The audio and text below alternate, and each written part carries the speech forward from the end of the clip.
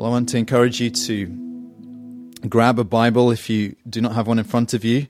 We're going to be reading from the 90th Psalm, Psalm 90.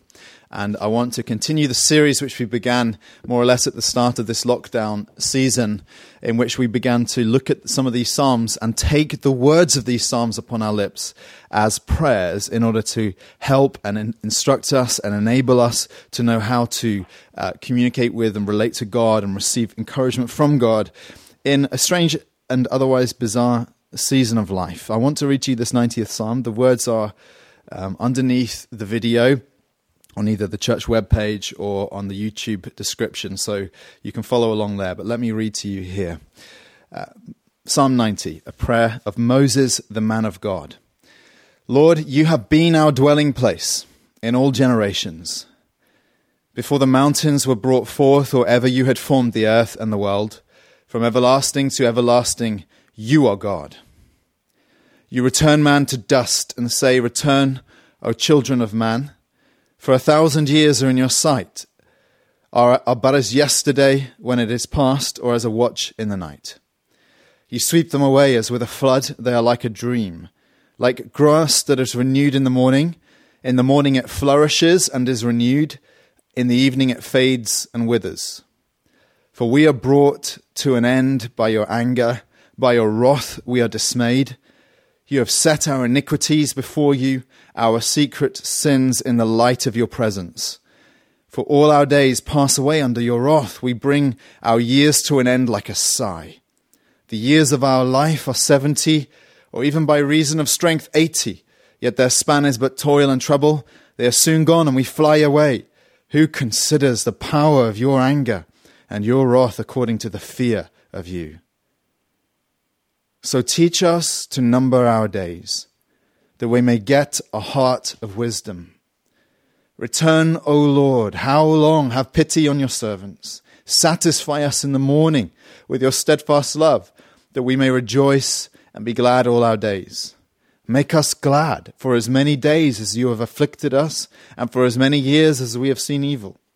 Let your work be shown to your servants, and your glorious power to their children. Let the favor of the Lord our God be upon us, and establish the work of our hands upon us. Yes, establish the work of our hands. I want to speak with you today about the theme of death. And the reason why I feel like this is an important subject to address is because I think it is human nature to really react in two very opposite extremes to the reality of death. On the one hand, it seems to me like when we are confronted with the horror of death, our immediate sense is to recoil, and we feel moments in life where we're confronted, potentially at moments of tragedy, where we're confronted with the reality of death, and we're filled with that horror. But then we very quickly retreat back into a place of of putting death to the back of our minds and of ignoring it as though it's not there.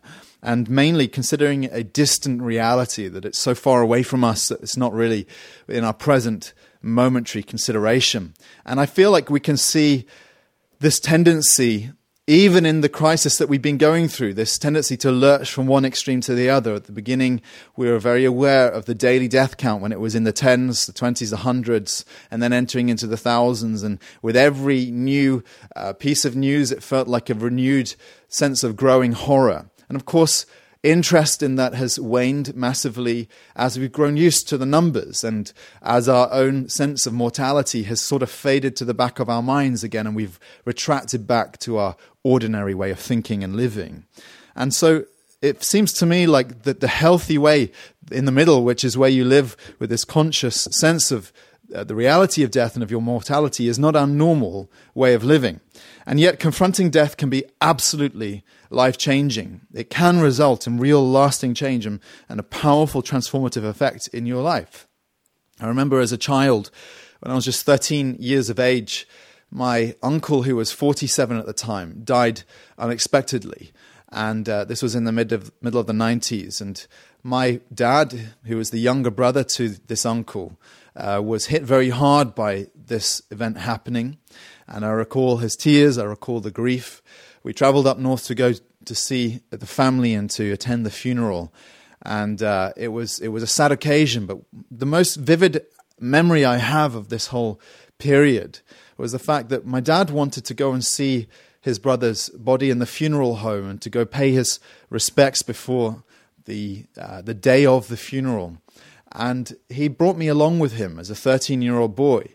And he did so very advisedly and thoughtfully. He wanted, even though I was quite young at the time, he wanted to bring me to go and see the body of my uncle. And I remember it well. He wanted me to be confronted with the reality of death, even at a young age. And I remember the pale skin in the lifeless form of my body as he lay, my uncle as he lay there in that funeral home.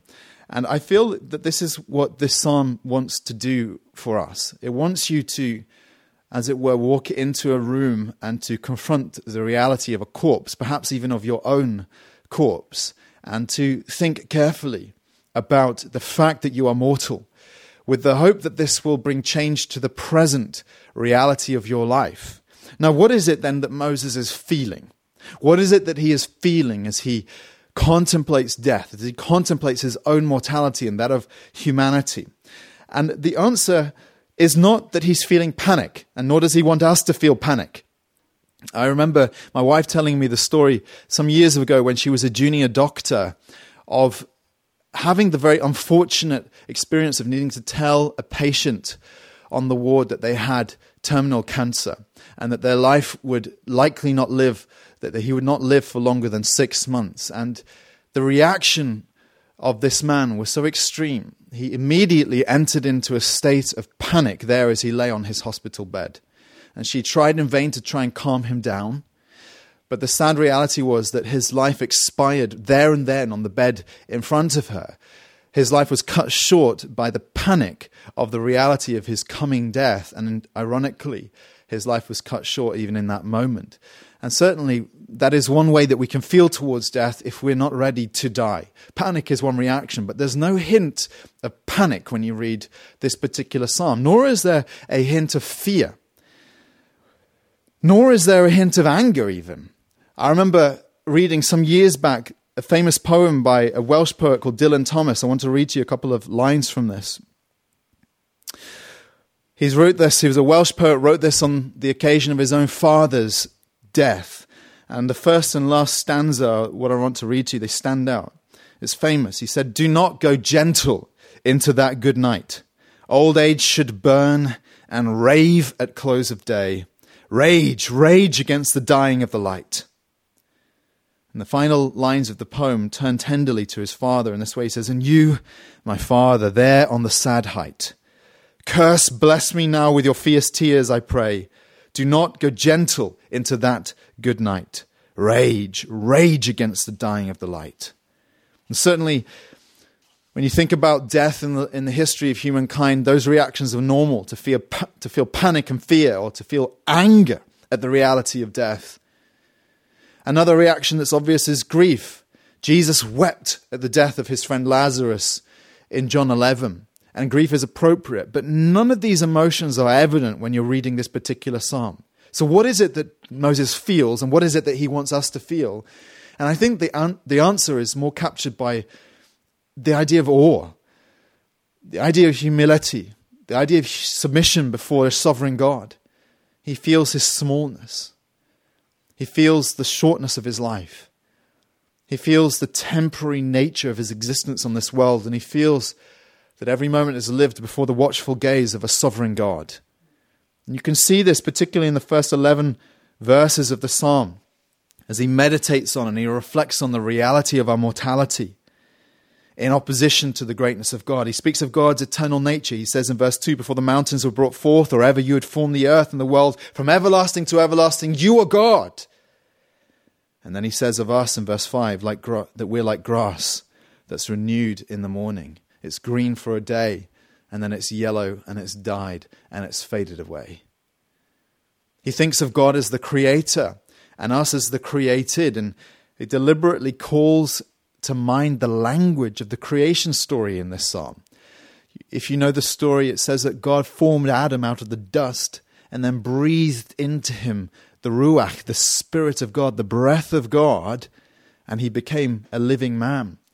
But here we see the undoing of that. He says in verse 2 that you return man to dust.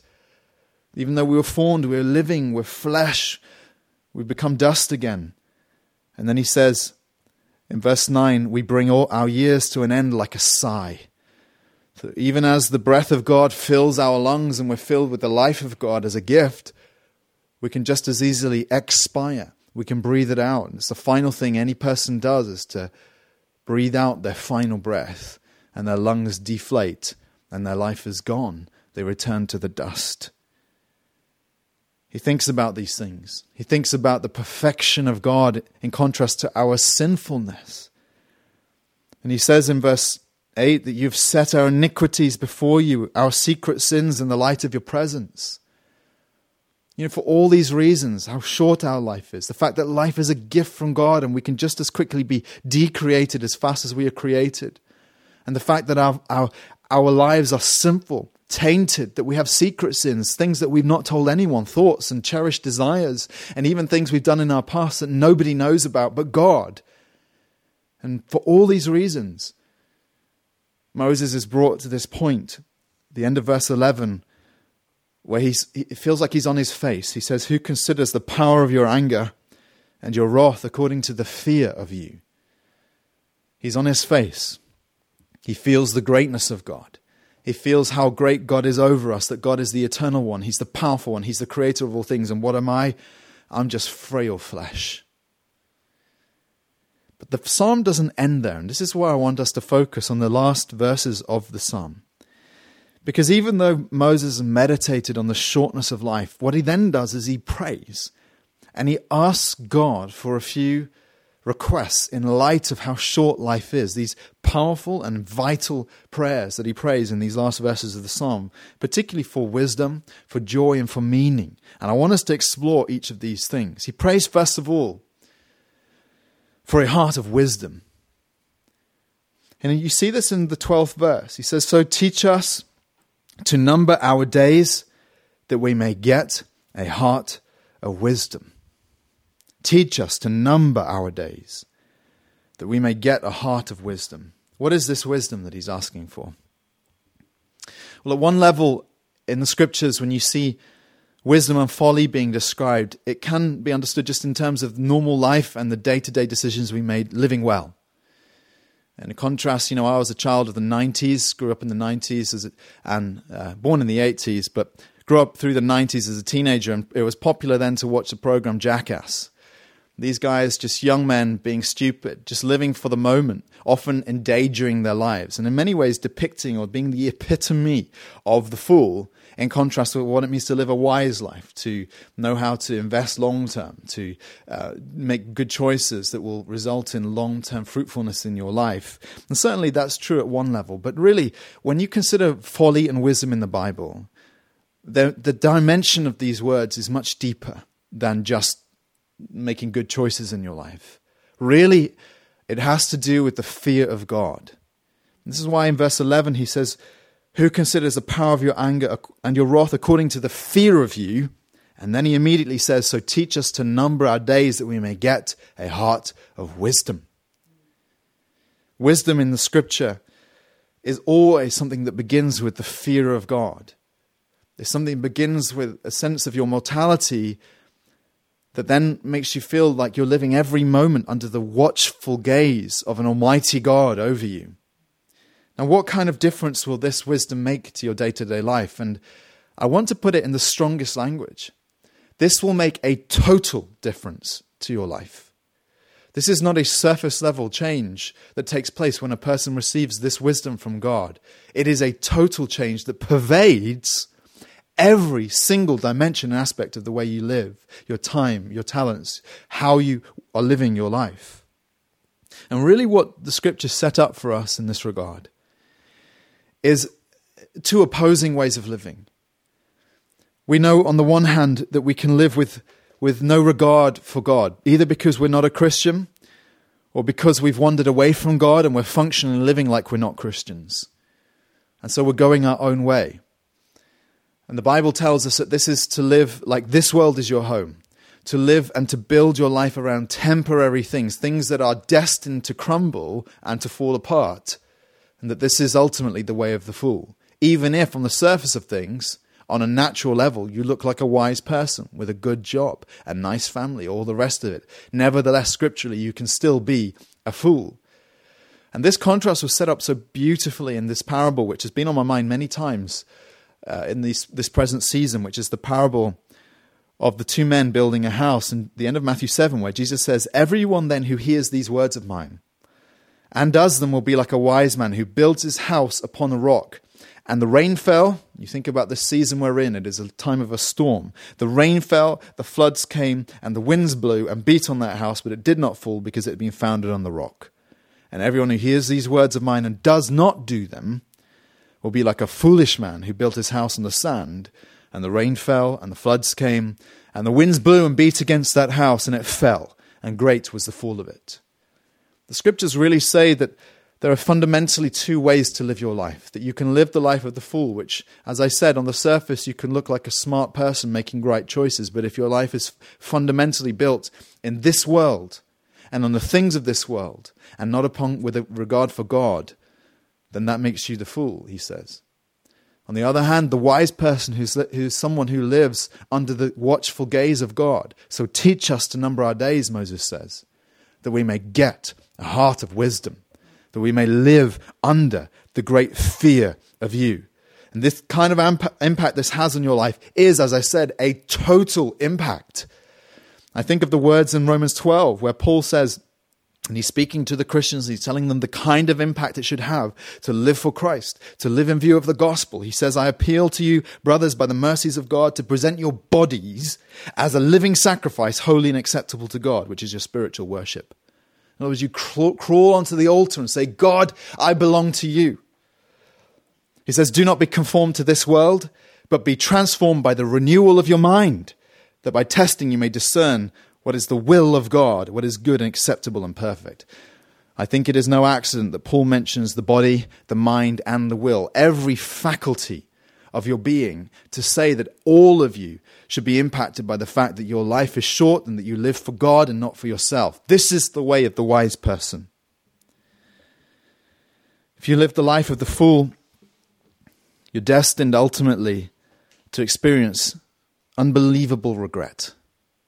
And there are some very poignant lines in a song originally performed by Nine Inch Nails, but which was redone by Johnny Cash, the song Hurt, in his old age. And there are a few lines in there which just resonate so deeply. He says, "What have I become, my sweetest friend? Everyone I know goes away in the end. And you could have it all, my empire of dirt. I will let you down. I will make you hurt." And the final lines of the song say, "If I could start again 1,000,000 miles away, I will keep myself. I will find a way." It's a song which captures in poetic form a life of regret, a life in which you end it and you sense, I did it all wrong. I didn't live under the gaze of God. I didn't live the wise life, the life that was conscious of my Creator. And so Moses prays, and he prays it fervently. He prays and asks, "Teach us to number our days, that we may get a heart of wisdom." And I want to urge you to also number your days in that way. He asks for wisdom. It then takes a surprising turn, because not only does Moses ask for wisdom, which feels an intensely serious request, but he also asks for happiness. He asks for the capacity to experience joy. Now let me read you these lines again. Verse 13, "Return, O Lord, how long? Have pity on your servants. Satisfy us in the morning with your steadfast love, that we may rejoice and be glad, or be happy all our days. Make us glad for as many days as you have afflicted us, and for as many years as we've seen evil." Now, I want to speak to this idea of what it means to live a happy life under God, but I think we need to step back and just address the question, why is the common misperception that if anything, Christianity and to be a religious person, as it were, is more likely to make you miserable? And I think there are a couple of very good reasons why that is the perception out there. The first is because of Christians, unfortunately. And the fact that many Christians often live lives which are, in functionally at least, seem to be a denial of their faith because of the misery of day-to-day life and because they carry themselves in this way. When reading Spiritual Depression by Martin Lloyd-Jones, where he speaks to this issue, he begins his book in the very first chapter addressing this as a problem. And he laments this issue of the unhappy Christian, and he laments it in this way. He says, in a sense, a depressed Christian is a contradiction in terms. And he is a very poor recommendation for the gospel. We're living in a pragmatic age. People today are not primarily interested in truth, but they are interested in results. The one question they ask is, does it work? They are frantically seeking and searching for something that can help them. He's saying that people are not so much wanting to look at us and ask us, well, what do you rationalize? What do you reason? What do you think is the truth? They're saying, what does your life tell me about whether your faith is real, whether it works ultimately? So he comes to this conclusion. Nothing is more important, therefore, than that we should be delivered from a condition which gives other people, looking at us, the impression that to be a Christian means to be unhappy, to be sad, to be morbid. And I know that we're speaking on the morbid theme today when we're thinking about the idea of death, and so there may be some irony in me reading those lines. But this is the surprising turn Moses takes. He says, look, if life is short, then why should we ought to be happy? And I'm trying to answer for you this question, why is it that Christianity is not perceived as happiness? And one answer is because of Christians. Because of our failure to live up to the calling that we have in Christ. God himself, the scriptures show us clearly, is a happy God. He emanates joy. And he fills us then with his Holy Spirit. And one of the fruit of the Spirit given to us in the scriptures is that we are to be filled with joy. The fruit of the Spirit is joy. And therefore, true Christianity is brimming with joy. I'm not saying that it's a steady joy that is equal in every part of your life, but I am saying that it's real. That in fact, if anything, it's the default position of the Christian returning to a sense of deep, deep satisfaction and joy in God. That's one reason why people don't believe it. Another is just because at the surface level, Christianity may well look like it wants to take away the things in your life that make you happy because it commends a path of righteousness, and that you know that means saying no to this and to that, things which you know displease God. But you see, God and the Christian faith is not opposed to happiness. It's just opposed to phony joy, fake joy, counterfeit joy. And you don't need to look any further than your own experience to know which the things which your conscience tells you are wrong are the things which only give you very temporary, short-term pleasure and which ultimately leave you feeling wretched inside with a sense that there's something better out there.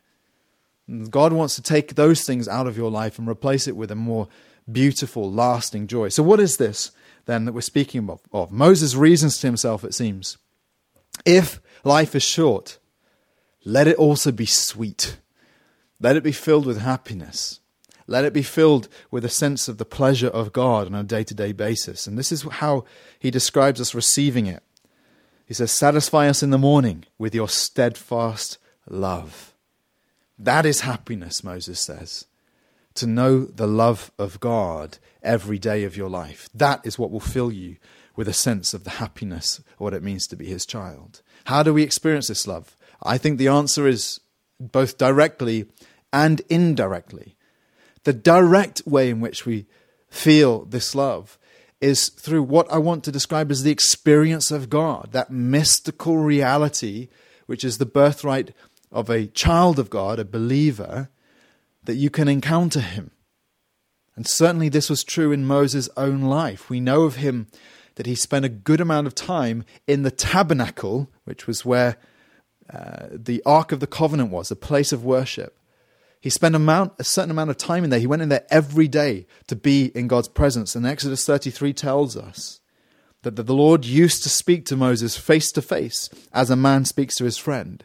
So when he says here, satisfy us in the morning with your steadfast love, I've no doubt that Moses has in mind that daily encounter that he enjoyed, the experience of God, the mystical reality of the presence of God in his own life, of knowing God as a friend. And the scriptures tell us in the New Testament, it tells us that when we are when we believe on Jesus and the Holy Spirit is given to us as a gift, he breathes his Holy Spirit into us. It tells us that the love of God is shed abroad or poured into our hearts. That's the experience of God. That's the direct sense in which you know the love of God, which fills your life with a joy like you haven't known before.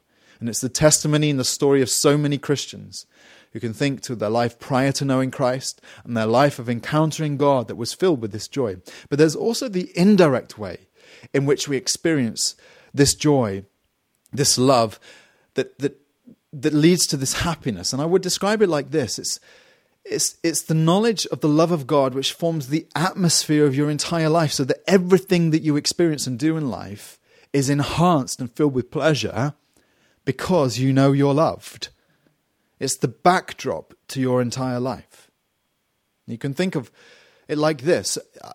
When I've been on date nights with my wife out to restaurants, one of the things that I occasionally do is I enjoy a glance to either side just to see what other couples look like on their tables and how they're relating. And you can't help it, but you look to one side and you'll see a couple who are in love and infatuated with one another. There's laughter, there's joy, there's a sense of excitement at that table. And you know that the food tastes better as a result. That the whole experience is enhanced because of the atmosphere of love that exists in that relationship and around that table. And then you look to the other side and you see a couple and you hardly wonder why they bothered. Because they're both on their telephones, like on their mobile phones, scrolling. They're not really looking at each other or communicating. They're indifferent or perhaps even angry toward one another. It doesn't matter how nice the restaurant is, how expensive the food is, how choice the flavors. That is not received to their palate as something enjoyable because there isn't the atmosphere of love. And to know God's love in your life is to experience the atmosphere that pervades the entirety of life, so that every simple pleasure in life is a way of saying can be responded to him with gratitude. You say, thank you, God, for every good and perfect gift that comes down from you, even the simplest things that I enjoy. Your love fills me with a sense of happiness in the day to day. And so Moses asked for this happiness. He asked for wisdom. He also asked for this capacity to enjoy this short life. And I think it's a joy that's only accessible to those who live under the knowledge that they are loved by their Creator God. And this is a love that you can experience for yourself, but it's only available to those of you who want to come to God, first of all in repentance and say, God, I'm sorry for my sins. I want to receive the forgiveness that's mine through Christ Jesus, through the Son of God who died for my sins. That is the only way the Bible tells us that we can encounter God and know his love in our lives. And then Moses prays this final prayer. He asks for what I want to describe as a satisfaction of meaning in his life, as short as it may be. And this comes through in the last lines of the psalm, verse 16. He says, let your work be shown to your servants and your glorious power to their children. Let the favor of the Lord our God be upon us and establish the work of our hands upon us. Yes, establish the work of our hands. Now, very naturally, I think that what's going on in his mind here is he's asking the question, if life is short, then what lasts? What is meaningful in life? What is it that I should do with my time and what has lasting value? And it was a very important question to Moses himself because he'd spent the last third of his life wandering around in the desert with the Israelites. And there was a very real danger, unless he trusted in God, a very real danger that everything that he'd done with his life to that point could evaporate into thin air because they had no lasting legacy. The people could just as easily perish in that desert, and the life work that Moses had invested himself into would disappear along with them. And so he calls out, what is there that we can do with this life that has lasting value?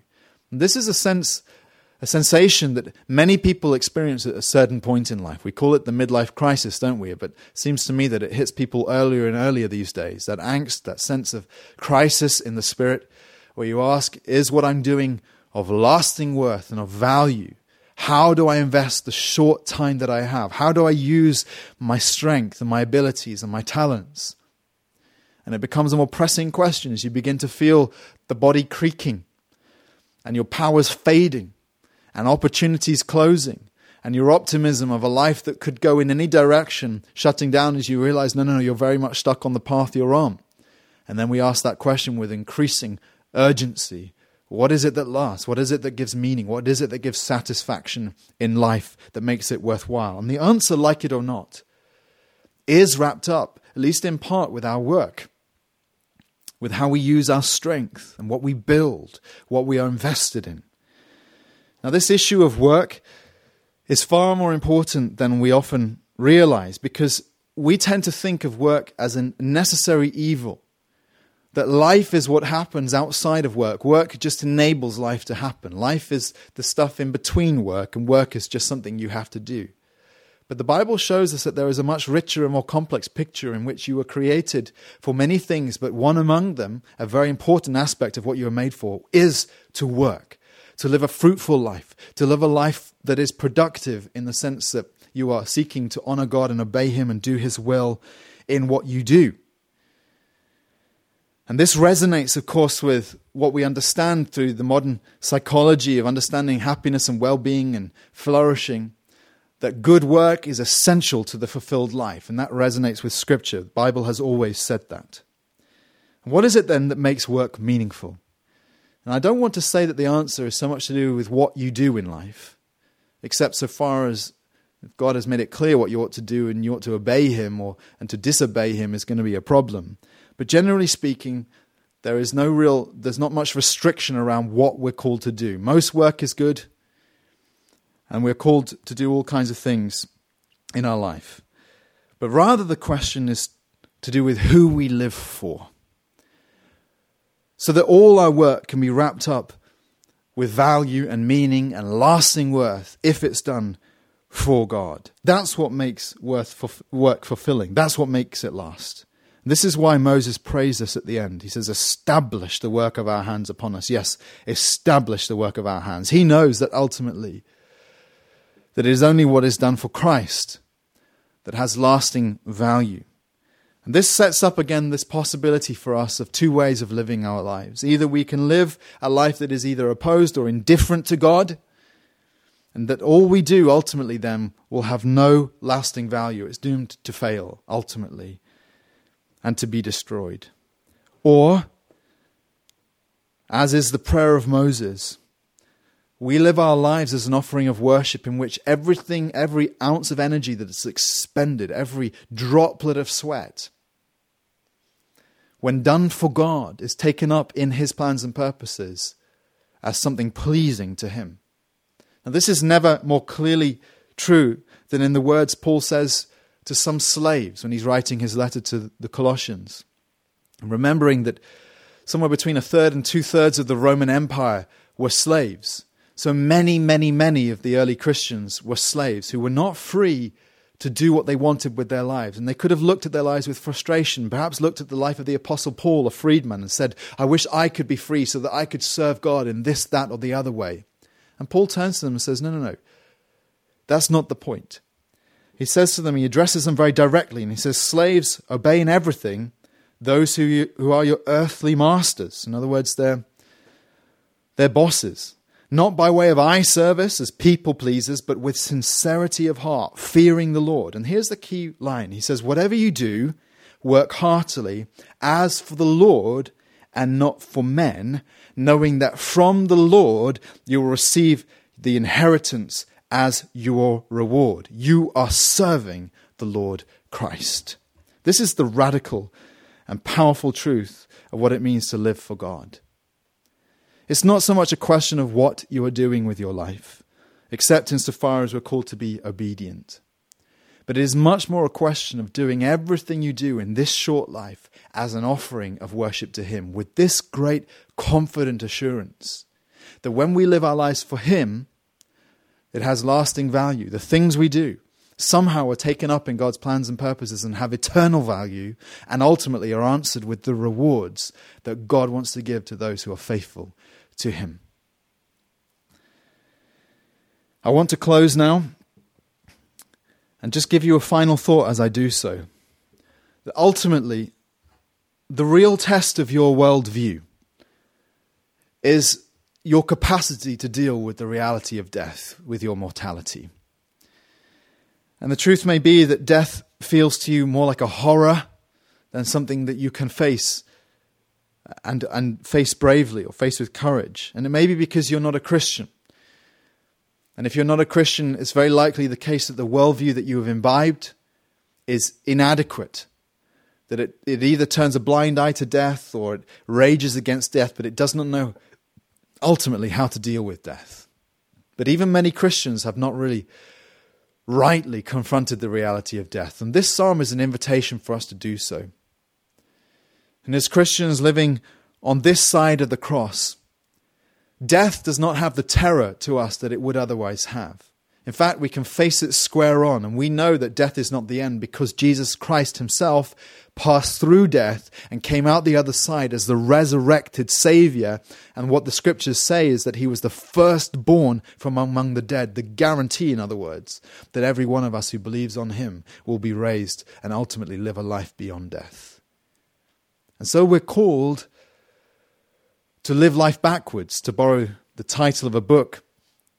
We're called to begin with an acknowledgement of the reality of our death and then to prepare our lives in advance for that coming day, which may come sooner than you think. Even just this week, I was reminded of that fact, knowing of a friend who has been discovered to have a stage 4 cancer in his brain, which, short of the mercy of God, is likely to lead to his death at some point. And I say that with unbelievable sadness. A Christian begins with the reality of death. You confront the worst thing, and you recognize that the terror of death has been taken away. But then, you don't end then. Yes, we're called to fall on our face before God in the fear of God and say, God, save me. But then we're called to work life backwards from there, to call out to God for this wisdom that Moses asked for, to ask for happiness in the day-to-day, to enter into this day. And I charge you to enter into this day with gratitude, with joy, knowing that God loves you. But then ultimately, to resolve in our hearts, I want to work and live for God, in cooperation with God, and use this short time that I have, that I might live a life that has lasting meaning and value into eternity, because it is lived ultimately for him and not for myself. Friend, is this true of you? If it's true of you, you could die today. You'd be ready for it. And if you're not ready, then ask yourself the question, how do I get ready? And I want to challenge you to come before Jesus now. This Savior, as I said, passed through death. The Apostles' Creed tells us he descended into hell, but then he was raised. And friend, this gives us unbelievable confidence as Christians. I don't fear death. I feel sad about it. I feel sad about being separated from loved ones. I feel the sadness of this reality that ought not to be true of us, that we die. But I am filled with hope. I believe on Christ. He's the solid rock upon which I'm building my life. I know I'm not afraid of the storm. I'm not afraid of my mortality. And you do not need to be afraid either. So why don't you bow your head with me as we pray in response to this? And why don't we take up these prayers of Moses as our own prayers, even in this moment? And Father, we ask first of all that you will teach us to number our days, that we may get a heart of wisdom. And I pray particularly for those who are watching who do not know your saving power, and would have to say, Lord, that their lives up to this point have been characterized by the life of the fool that Jesus described, building a house upon sand, building a life that's based on temporary things, the accumulation of wealth or possessions or whatever in this world, all things which are destined to pass. And we pray, Lord God, that the contemplation of our mortality will call our hearts to respond to you in humility, that you fill us with wisdom and teach us how to build upon Christ and his word and to be saved by calling out and clinging to the rock that is Christ. Fill this day with your joy as well, Lord. That even if this subject is serious, Lord, we know that it doesn't lead to sadness. Ultimately, it leads to the sensation of the sweetness of our lives right now. Every good thing is a gift from you. So teach us to rejoice in this day and not to mope around in self-pity, ignoring all your blessings and benefits, but to be happy that we are your children. And I pray, Father, for a fresh resolve in us, Lord, that we want to live for you. We want to crawl back on the altar and, Lord, live lives that are sacrifices of worship to you. We want lives that are lived and that have ultimate and lasting meaning because they are lived in service to our Almighty God. And I pray these things in your precious name, Lord Jesus. Amen.